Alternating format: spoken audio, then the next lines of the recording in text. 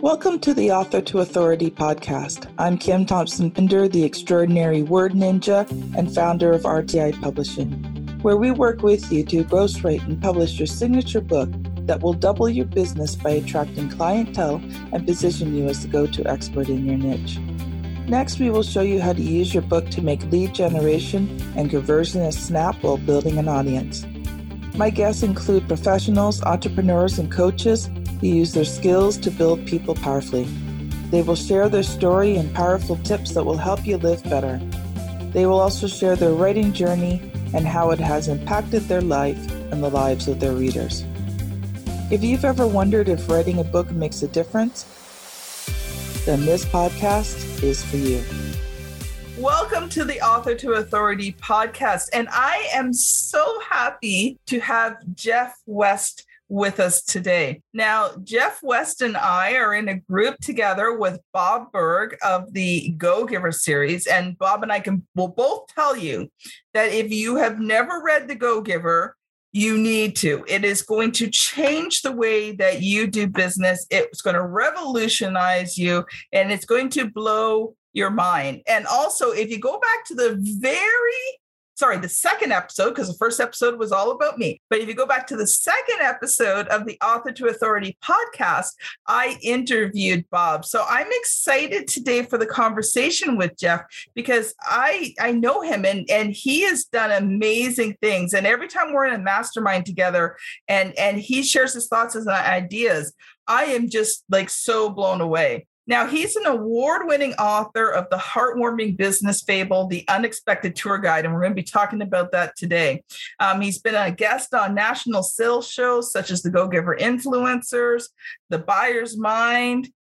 He's been in Marketing Management Magazine, the National Federation of Independent Business, Peak Sales Recruiting.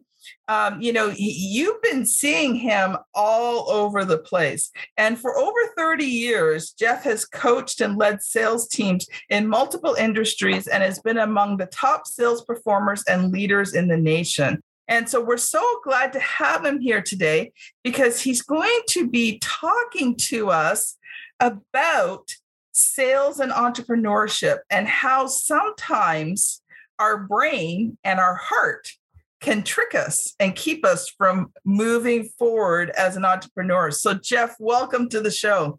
Thank you, Kim. I'm honored to be here. So Jeff, why don't you share a bit of your story with us so our audience can get to know you a bit? All right. Well, I actually have degrees to teach. I'm originally from a little town in Northwest Georgia that very few people would even know. It's called, the name of it's Dalton. But in college, I actually have degrees to teach. I'd originally planned to be a band director. I got a bachelor's in music education and a master's in music composition. And I immediately ended up in sales after college because my wife needed to work needed to finish her degree. So I needed to work and there weren't any teaching jobs open. And started off in musical instrument sales. And then I went into industrial uniform sales. And that's how I ended up living in Texas because the company moved me from Georgia to Texas to do that. Did that for a couple of years out here and the company got bought out and that buyout did not exactly go my way. It was one of those stories. Life is lived forward, but understood backwards. I am so glad it didn't work out my way because a couple of years later, it's when I first became an entrepreneur, became self-employed. And I spent, 25 years, in the insurance industry. The first 20 of that is in actual sales leadership. Yeah. And the way I was with a company called Aflac, and the way they're set up, everybody was self-employed. So that's what I did there. But I'm a much better entrepreneur probably than I am an employee in the long run. So I always tell people I'd rather shave the boss's face than kiss the boss's foot. So the entrepreneur is kind of my thing on that. The entrepreneurial journey for me wasn't just everything just went perfect the whole time. That's not what happened at all. I was one of those people that I was so burned out when I first started to work for myself because of what had happened prior to that. And I was one of the people also going under financially at the time. I was speaking at a place in Alabama this weekend, and I was telling people, I even got advised, it was getting so bad, I got advised to go bankrupt. And I didn't go bankrupt for two reasons. Number one, I owed the debts, and I have a part of me just wouldn't let that go. And I actually did later go pay every one of those debts off. And the second reason I didn't go bankrupt was the attorney who told me I should do it wanted $1,200 to do it. I didn't even have enough money to go bankrupt. I was too broke to go bankrupt. But I had actually moved my family. My daughters were about 9 and 5, I guess, about this time, maybe 8 and 4. Anyway, I had moved my family out of this nice middle-class neighborhood where it was cul-de-sac and all the kids were playing with each other and they'd ride their bicycles down in the cul-de-sac. And we had to leave that place because I just couldn't afford to stay there at the time anymore. And we moved into a mobile home that I'm almost exaggerating when I call it a mobile home. It was old. It was worn out. The floor was falling through in some places. It was not a very comfortable experience for life. My girls had their own bedrooms, and in the new place, they had to share a bedroom. And when I would walk through to kiss them goodnight, they had twin beds, and my legs literally would touch both beds when I walked in there to kiss them goodnight. It was a difficult time for the whole family. And the house that we had been living in the garage, the owner of the house, he didn't live in the same area. He lived in the same state, but Texas is kind of big, so it wasn't close. But he had told me we could store some things in the garage there. And then they were trying to sell the place anyway. And he would have the realtor contact me when he sold the house. Well, he either couldn't contact me or he forgot to contact me, and everything that we had in that garage was given away to Goodwill. And most of it wasn't a big deal, like clothes and some furniture and all that. But my 2 daughters' bicycles were in that garage. Oh, and no. I will never forget the day that I had to tell them that their bikes were gone. And, I could just imagine their reactions.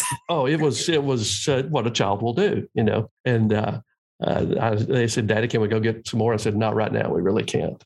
And so I remember going out on my front porch of that mobile home, and it was kind of a little rainy day. I don't remember what month it was, to be honest about it, but it was, I remember it was a little bit chilly and it was raining, which probably meant it was spring, somewhere in that range.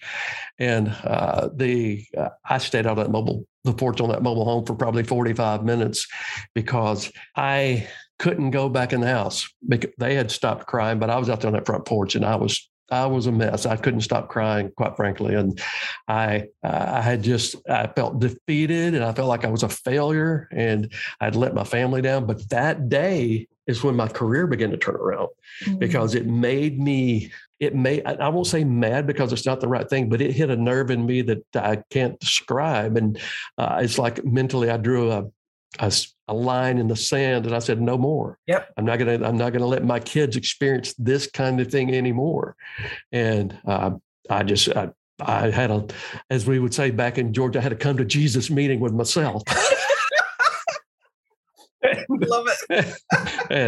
But I kind of got my head on right that day, and I began to be more successful. Within about 6 months, I'd kind of turned things around. And I remember one day when they came home from school, it was about 6 months later, and I said, "Hey, get in the car. We're going to Walmart." And my oldest daughter, Lindsay, said, "Dad, I can't go to Walmart. I got homework." And I said, "I don't care what you have. We're going to Walmart." So we went to Walmart, and we get into Walmart. And I'm kind of, you already know this, I'm not a real shy person. And I'm going up and down the aisles in Walmart, and I am, the kids are trying to keep up with me. It was funny. I'm being kind of loud and boisterous. And we get back there, Kim, where they've got the toys and they got the bicycles up on the rack. And I said, "Whoa." And I just stopped. I grabbed their coats. I said, "Look at that. Look at those bicycles. How'd they get those bicycles up there?" And then I told Lindsay, my oldest, I said, "Yeah, Lindsay, you love yellow. There's a yellow bicycle up there." And I said, "Whitney, you love purple. There's a purple bicycle up there." And they said, "Yeah, Dad, that's great." And I said, "Guess what, kids? I tell you, Kim, I've had a great career. I've made good living. I've worked for myself for more than half my life. In what I've done, I've met presidents. I've met celebrities. I've just had a very unusual and blessed life. Became friends with Bob Berg, which was the biggest of all of it. But I will never I wouldn't trade any of that for that moment in the middle of Walmart when I got down on my knees with my kids in the middle of a store. I gave them a hug and a kiss. I said, guess what? And they said, what? I said, you can have anything in this store you want today. I can buy it. And I didn't spend $500 that day, but I wouldn't trade $1 million for it. I really wouldn't. It's some days you just, as an entrepreneur, we have to remember that some days everything we touch turns to gold, and some days everything we touch turns to something that's somewhat less shiny. And so you have to have something that will absolutely keep you in the game when that happens. And for me, it became, of course, my daughters are the most amazing thing in the world. I tell people, if they ever ask me if I believe in love at first sight, I say, absolutely I do, because from the very first day I held my daughters, either one of them in my arms, I fell hopelessly and helplessly in love with those girls forever. And so they were my why. They were my strongest emotional tie. And I just combined that with the logic of what I was doing. And if I went out and I made a sales call and someone was less than pleasant, I just looked at my pictures of my girls, which I had in my daytimer at the time, and looked at the girls and said, it didn't matter how many people were that way. I was going to make sure my daughters never experienced that again. Yeah. Yeah. Then I went on to have a multi-million-dollar career. It still wasn't overnight. It took a while, but it was a good career. You know, when you said that, it made me think back. When my kids were little, I made the choice to stay at home and raise them instead of going out to work. Right. And so there was a lot of times money was really tight. Right. And, but, I had an entrepreneurial spirit. So, I did little things to bring in some extra money. I'm only now building a really big business, but, I would do things. Right. And I remember we went to the mall, and the kids were small, and how sometimes they have the little fairs that come into the mall parking lot. Right. Well, the kids wanted to go on the rides. And I couldn't take him that day. And I thought, okay, what do I do? So I got on the phone, I was selling some skincare. I managed to make a few sales, make a few bucks. And I remember taking the kids and letting them go on a few rides. Yeah. And now fast forward, my son's now 18 and we're out shopping one day, and he sees the little fair in the mall. And he says, you know what, Mom? He says, I remember back when we were little. And you did everything that you could. You even sacrificed things that you needed so we could go on those few rides. I have never forgotten that. Yeah. I just about bawled that day. I get it. Because the sacrifices we make for our kids, they are worth it. Absolutely. And I did fall in love with my kids at first sight, the first moment I held them. Yep. But one moment that I will never forget is the first time I got to hold my grandbaby. Oh, talk about love at first sight. It was like every sacrifice I had made in raising my kids was worth it with this 9-pound little bundle that I was holding in my arms. That just, talk about just melt Nana's heart. And now that little bundle's almost 2.5. Yep. And the other day he looked at me and he said, bye-bye, Nana. Oh, I was done for. Well, I get that completely. This last weekend, actually it was on Monday, after I had spoken in Alabama, I drove to Georgia. I picked up my sister in North Georgia, and we drove to Nashville, Tennessee, because my daughter and son-in-law and my granddaughter and one of my grandsons that live in North Texas were going through that area, and they were going to see my other daughter and her husband and their son. And so I had them all in one place. So I took my sister up there and all that. And when I walked in the door, literally just walked in the door, the boys they can't walk yet. They're infants. But my 3-year-old granddaughter saw me and went, Gray, and put her arms out and went running up to me. She calls me Gray. It was supposed to be Granddaddy, but you know what? I don't care what she calls me. But I get it completely. You know what my favorite thing too, Kim, about being a grandfather? I love it when I see my girls look at their kids now and how much love they have, and they'll turn around and look at me, and they'll look at me and say, I get it. I know how much you loved me. You still do. But it's just, it's a cool thing. It is. It is. Life is grand. And when you're an entrepreneur, you can think about things like legacy. Now, I'm not saying that if you're not an entrepreneur, you can't. But one of the things I love about being an entrepreneur is the legacy that I get to pass down. Absolutely. like there's a lot of other things I passed down, right? Right. But, I'm hoping that, my kids and my grandkids see the fact that I'm willing to put myself out there. I'm willing to grow. I'm willing to change, right? I'm willing to become more than what I am. And I hope that inspires them to live the life of their dreams. Now, do they need to become entrepreneurs? Nope. Maybe they're not called to. I can tell you for a fact, my daughter has no entrepreneurial aspirations whatsoever. She's made it very clear she does not want to be an entrepreneur, but she has many times helped me in my business. Right. But, I'm watching her starting to live her dreams. I'm watching my son, who is now a husband and a father. And, I'm just so amazed. But we're kind of getting off topic here, but I think it's a good rabbit trail. But Jeff, I know you've come prepared today with some great training on emotion and logic and how it works as an entrepreneur. So I want to let you loose to talk about that. Okay. One of the things that used to puzzle me as a sales leader in the insurance industry, and it's puzzled leaders of companies and sales organizations across the country, it's how can you have two people who side by side look like they should both be very successful? I would say they look good, they smell good, their resumes are good, but you put them out in the field and you would expect both of them to succeed, and yet one succeeds great and one fails. Or you'll see organizations that the same thing happens. One company is very successful, one company is not. And so it was puzzling to me why that happened. And as I began to research for my branding and the books that I do, I came across the idea, basically, that there's one key principle, one key factor that really influences whether an organization succeeds or not. It's how the people on that team, or even how they, with themselves, with their own entrepreneurial journey, answer one simple question. When it comes to this organization, when it comes to my career, will I persist or will I quit? That's it in a nutshell. I was telling a group this weekend, if the people who are supposed to follow you, if they are answering that question that they will persist, you're going to be very successful in your organization. If they answer that question, when it comes to my relationship with you, I'm going to quit, you're going to fail as a leader. And so I wanted to know how they made that decision. And I actually read some information from Dr. Antonio Damasio, who at the time was a professor of neurology at USC and an adjunct professor at the Salk Institute.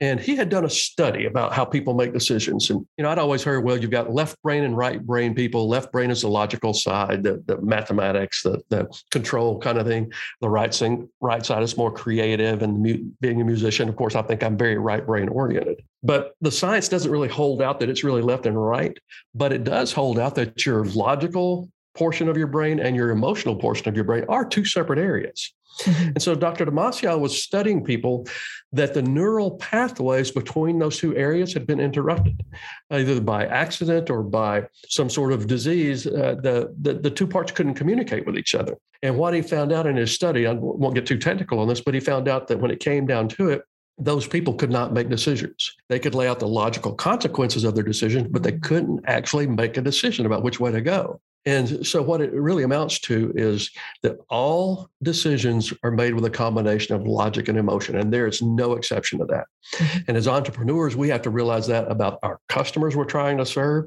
and about ourselves in our own entrepreneurial journey. If we're going to succeed, we have to understand that our positive emotions like joy, happiness, love, all of that, they create somatic markers or anchors, basically, that link whatever activity that we're doing at the time with that good feeling, and thus we want to keep doing that. And if they're negative emotions like frustration, burnout, dread, things of that nature, well, when that combines with logic, it still creates that somatic marker, but whatever activity we're doing at the time, we don't want to do that anymore. It's why so many salespeople actually get call reluctance, is because they're a little bit embarrassed, a little bit frustrated or whatever. And so they start linking that with a logical plan, and just the thought of going out and making sales calls starts to have a collision with them. Well, my branding, when I'm speaking and doing workshops with companies now, is called Fusion Points, Engage the Science of Persistence. And what I teach in those seminars is basically how to intentionally create those moments where positive emotion and logic are uniting so that it creates a bond. And when it creates that kind of a bond, the fusion is almost impossible to break. And so it makes someone really be much more persistent in the career. So as entrepreneurs, what I always suggest for you, and I know I did this for me, is you've got to have something that is constantly in front of you that is kindling your positive emotions combined with your logical plan for success. If you don't have that logical plan for success and you haven't mastered that, all the positive emotion in the world is not going to make you successful. But if you master a logical plan so you can get the work done, and then you combine that with your most powerful positive influences, like we were talking earlier with my children for me. And I got to tell with you too, Kim, your children, your grandchildren, it's part of what's made you who you are, is that tie. But when you combine those together, then an organization can grow, your entrepreneurial career can grow, and it will link it in such a way that the bond is practically impossible to break. Wow, that's incredible. And when you were talking there about sales resistance, like the resistance to making those calls. And, I've experienced that so many times over the years. And, I've had to learn to fight it because, it's like, okay, I put it off to the next day. But then as an entrepreneur, if you put it off to the next day, you have no money coming in. That's true. So, money does become a motivator at times to get you to make those phone calls. I mean, I understand as salespeople, a lot of times they're commissioned, but sometimes as a salesperson, you are salaried. So, if you don't make the sales calls that day, you can probably get away with a few days of not really doing everything because, you still have that paycheck coming in. Right. But when you're an entrepreneur, and you don't make those sales calls, right, you don't have a business. You have to be productive every day. Something that I did early in my career, Kim, I read a book called The Psychology of Sales Call Reluctance. And I don't remember the author's name. It's slipping me right now, but it's a great book. It's written by a couple of scientists in Dallas. And I did two things from that book. I learned to really crystallize, again, why I was doing what I was doing. Mm-hmm. And then I also learned a technique that they taught, and it was a little bit about interrupting that somatic marker. And I did what they said. I actually wore a rubber band around my wrist. And every time if I would have any call reluctance, and I could feel that in there, I'd pull that rubber band and pop it. And just that little bit of a pain sensation would interrupt the somatic marker, take my mind off that, and it made the call easier. So if that helps you in any way, my recommendation to you is always going to be, you get something on your computer screen as you're getting ready to make your calls that reminds you why you're still doing it today. And that will change over your life. I retired from the insurance industry 8 years ago. So my why, and my kids are grown and they've got wonderful families. So it's changed over the years. But if you have something really crystal like that, and then if all else fails, pop a rubber band on your wrist, you'll make the call. Well, I loved how you talk there about, using different things to help keep you motivated. And for me, one of the things that keeps me motivated, and it may sound really strange, but I remember back when I first started publishing books, I was going through a little bit of imposter syndrome. And I mean, I had written my own books first, so it's not like I wasn't an author before I started writing books for other people. But I remember at one point I was going through that feeling of imposter syndrome. And believe it or not, I had this God thought. And God said, you know what? I created you to make a difference in the lives of people. I created you so that you can help people get their messages out there, which makes a difference in the lives of other people. And how dare you not? When God says, how dare you not, you listen. He has a way to know exactly what to say at the right time, doesn't he? I wish I could do that. and ever since that point, I've realized that, am I everybody's cup of tea? No, I'm not. But for those people that I was created to serve, how dare I not serve them? Absolutely. Right. And it's awesome. Totally changed the way I do things because, yes, I get paid and I get paid well for what I do. Right. But, my job is to make a difference in people's lives. And in return, I receive the value of money, which helps me live a life and helps me help other people. Absolutely. And you've got, in the little time that we've known each other through the Go Giver Success Alliance, it's really obvious that you have a spirit that is about providing a lot of value, a lot of service to other people. And you've got a good work ethic. And so it doesn't surprise me that you're doing well. Okay, well, we got a couple of minutes left here, and I want to get to your book. So it's called The Unexpected Tour Guide. Yeah. So first of all, tell me a little bit about the book, and then I'm going to ask you the question I ask every author who's on the show. Okay. The book is a sales fable. It's actually, people tell me that even if they're not in sales, they love the story in the book. It's about a young salesman who is trying to find his way, but he's really struggling. And he meets a homeless man, and it totally changes his life. And the lessons that he learns from that man are just really pretty incredible. It's won some awards as far as the book goes and all that. And it's something I'm proud of. Even if you're not in sales, if you're an entrepreneur, you actually are in sales. So I encourage you to read it. If you want to find out a little bit more about it, if you go to my website, jeffcwest.com, on the homepage, you'll see a trailer.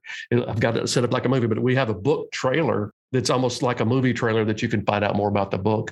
But it teaches a lot of very valuable sales lessons in there. It's gotten some great endorsements from Bob Burg, from Brian Tracy, from Tom Hopkins. It's been a pleasure to have done that book. And I tell people that's a God thing for me too, because it's when I started writing it, I couldn't stop. And I used some real life people as characters in the book. One of them, since you said what you said a while ago, I'll tell you about this. There's a gentleman named Jack Amberson, who was my first sales manager on my first job. And I wrote him into the story, and I wrote some real life things between he and I in the story, but I also wrote his character into his character in the story. And one of the things that I learned from him that changed my life and my children's life and my grandchildren's life, I grew up in a family where there wasn't a lot of verbal expression of love. Not that my parents didn't love me. I know they did. They worked hard. I know they loved me. But that wasn't their love language. That wasn't their love language. And when I went to interview with Jack, I spent a few days at his house, and his kids were first grade, younger, whatever at that time. Every single morning as we were having coffee, getting ready to go out, his kids would come in there. He got them up on his lap. He gave them a big hug and a kiss. And he said, I am so glad that God picked me to be your daddy. I love you so much. And I'd never seen that. And so I would not have known to do that with my kids. But as a result, I did that with my kids, and they've grown up so confident in that love. And I've watched them do it with their grandchildren. It's so wonderful. I actually got to spend some time with Jack Amberson last weekend. He still cries when I tell him about the story. Anyway, I think you'll like the book if you get it. If you don't, well, I don't know what to say. Money back guarantee? I don't know. I think you'll like the book if you get it. And it's a short read. And Bob Burg actually makes a cameo appearance in the book. Nice. Just very quick rabbit trail. It's amazing when you watch your kids do the things with their kids that you did with them. And it's so amazing. So here's the question I ask of every single author who comes on the show. Okay. What was the good, the bad, and the ugly of writing, producing, and publishing this book? The good was the actual experience. And it's such a neat story that every time I go speak and people are coming up afterwards and I'm signing books and all that, it's a very rewarding end result. It was a joy in that way. The bad, if there was a bad, it was really trying to get through the idea in my head that as much as I love that book and I want it to sell millions of copies and all of that because I love the book that much, it's really, if you're an entrepreneur and you're becoming seen as an expert at what you do, your book is almost like your calling card. It is something you need to be able to go out and put in hands because it adds to your credibility. Mm-hmm. And so that was not the direction I mentally wanted to go with it, but it was so valid. And the coaching I got about that at the time was so valid that I later began to understand that. Now I still like to sell lots of books because I love it when people come up to me and they say the things about the story. But that would probably be the one thing that was a little bit difficult for me in the beginning. More good when we did the book trailer. It was a joy, and I absolutely love the cover of the book. I can't explain it, but the person, Kim, who does what you do and was helping me with my book when I got started before we ever met, that person has been on your show. I understand, Doug Crow. His team put together my book cover, and I just absolutely love it. Absolutely love it. Actually, Doug hasn't been on the show yet. I'm going to approach him about doing an episode together. Now, Doug Crow is part of the Go Giver Success Alliance, and the three of us all mastermind together. And I love Doug. Jeff and I were talking about before, and here's the thing about authority marketing and about being an entrepreneur.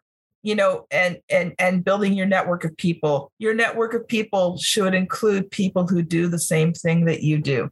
Absolutely. Now, Doug has a slightly different audience target market than I do. Right. But, Doug and I get along great. We've referred business back and forth to each other. So, as an entrepreneur, you need to have a mindset that you are not in competition with other people who do the same thing that you do. There is more than enough business and more than enough sales in this world to go around for everyone. And you and Doug set an absolute great example on that too. You really do. When you have that attitude of abundance, it actually opens you up to receive more sales, more business, and you can easily refer business to other people without feeling the competition, and you celebrate when other people who do the same thing you do succeed. Absolutely. So, Jeff, what is the best way that people can get a hold of you? Go to jeffcwest.com, or if you want to email me at jeff@jeffcwest.com. But you'll find out all of my things are there, jeffcwest.com, including a lot of free resources for salespeople. And it's probably some of it's for entrepreneurial. There's some things I did for Susan Solovic that are very entrepreneur oriented as well. And so feel free to just reach out, and you can find me on Facebook, Jeff C. West. Matter of fact, if you saw my Facebook this weekend, you saw me sitting in a chair with my 3 grandchildren all at one time. And I said, Granddaddy Heaven. I'm also on LinkedIn and Twitter. So Twitter, I think it's author Jeff C. West, something like that. And on LinkedIn, it's just look up Jeff C. West. You'll find me. Awesome. Thanks so much, Jeff. This has been an amazing interview, and thank you for joining us on the Author to Authority podcast. So this has been Jeff West and Kim Thompson-Pinder on the Author to Authority podcast. Thank you so much for listening, and we'll see you on the very next episode. Bye now. Thank you for listening to the Author to Authority podcast. I have a free gift that I would love to give you. Coming out this year, I am releasing my book, Author to Authority. And if you are an entrepreneur, solopreneur, small business owner, professional coach, or speaker, and you want to find out how to gain visibility and how to build your business bigger, stronger, faster, then I recommend that you download a free sample of the Author to Authority book at www.authortoauthority.com/get-the-book. It's going to be a great resource for you that teaches the Author to Authority concept and the 6 key areas that you build authority in, and how you can use a book to do it all faster. So don't forget, get your free copy today.